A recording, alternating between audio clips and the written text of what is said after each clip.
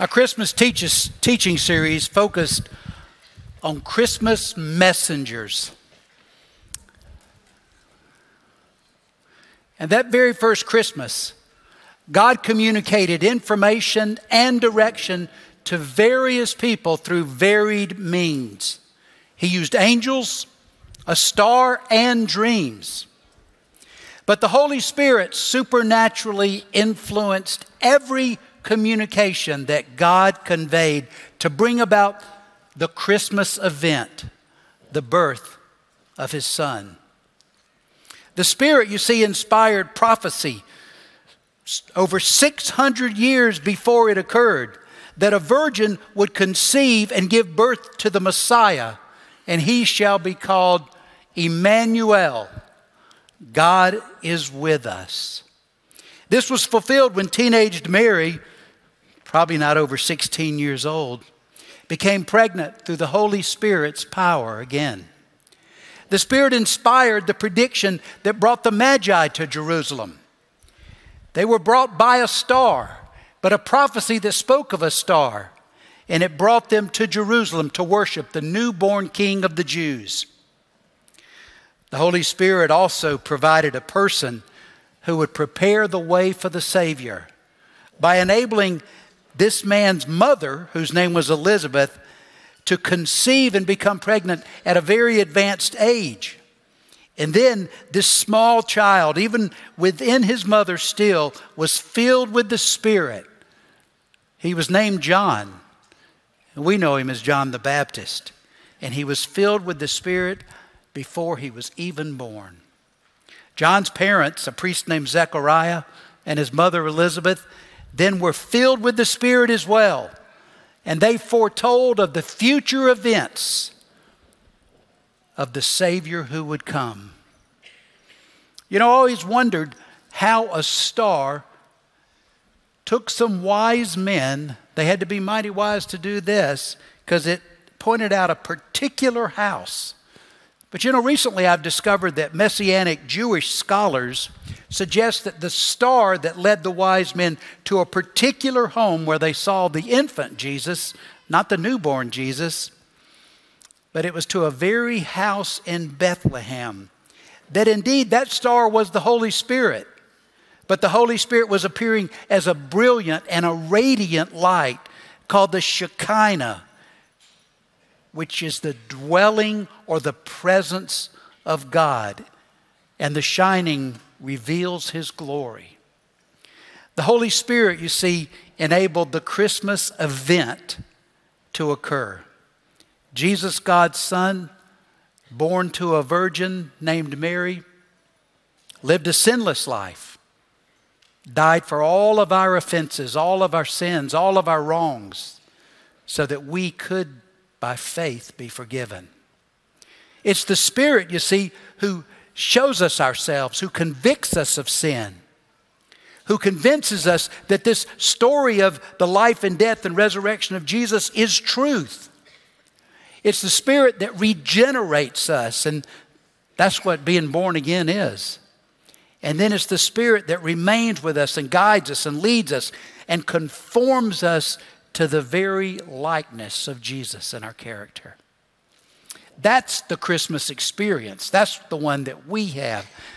John 3:6 says humans can reproduce only human life, but the Holy Spirit gives birth to spiritual life and then remains and continues to lead. The Christmas event happened but once in Bethlehem over 2,000 years ago, and we celebrate it every Christmas. But the Christmas experience, that occurs many, many times. For the Christmas experience occurs every time a person calls on the Lord by faith and believes the story. We have to be careful up here.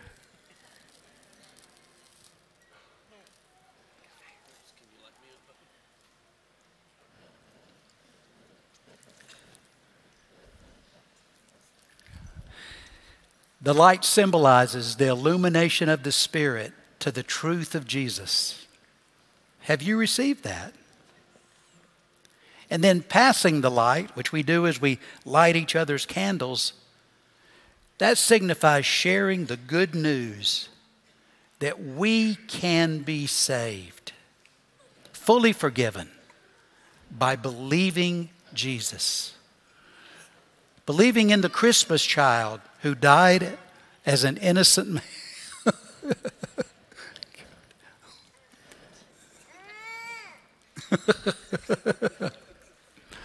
Who died as an innocent man for our offenses and our sins.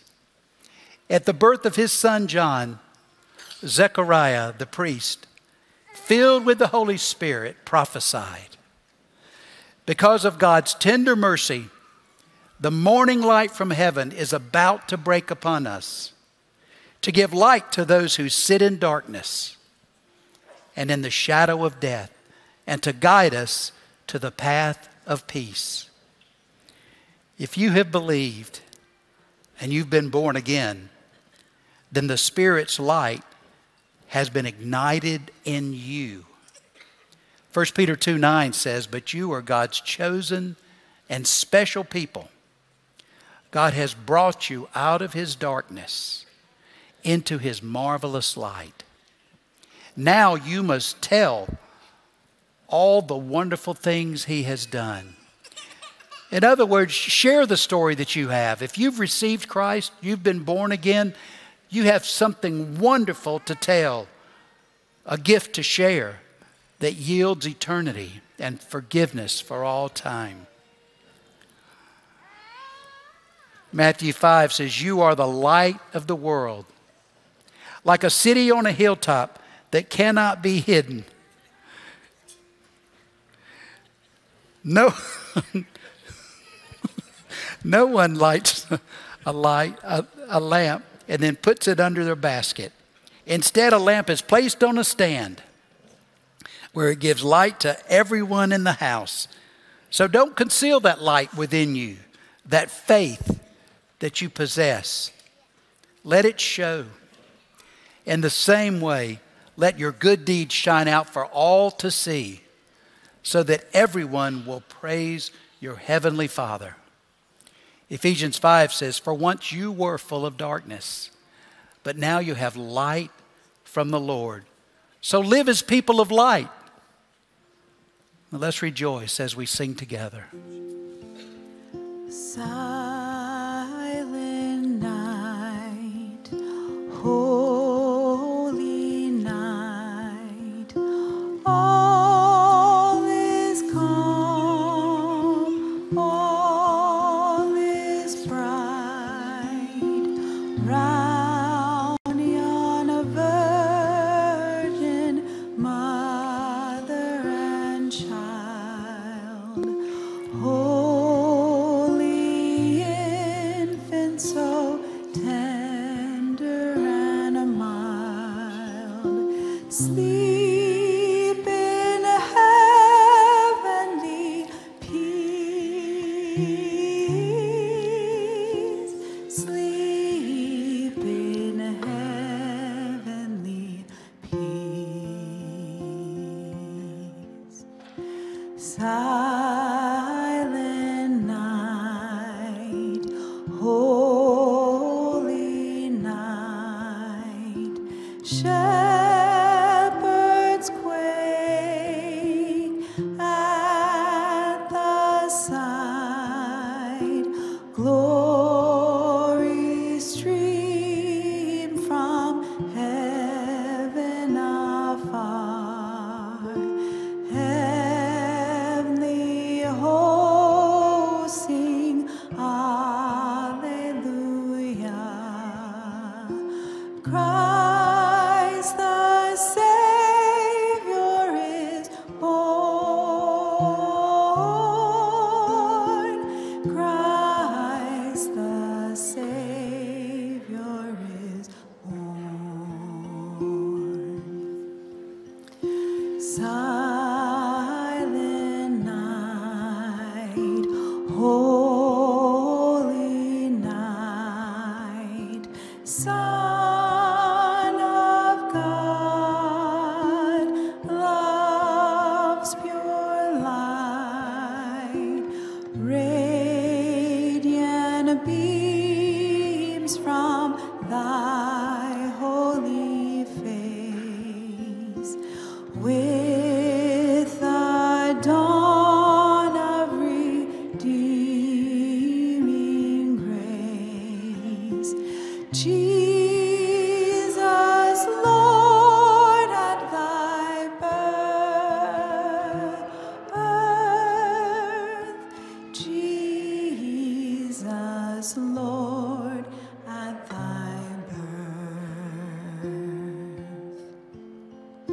Silent night, holy night, all is calm, all is bright, round yon virgin mother and child, holy infant, so tender and mild, sleep in heavenly peace,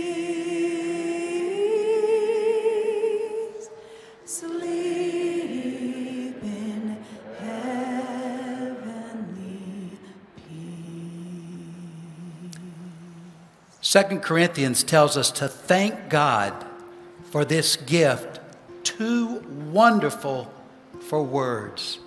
So blow out your candle and leave it where you received it. But keep the light within you shining. And please leave by the side doors. Counselors will be here to talk with you and pray with you for as long as you would like. There are some Christmas morning devotional cards available for you as you leave by the side doors. Have a merry and a spirit-filled Christmas.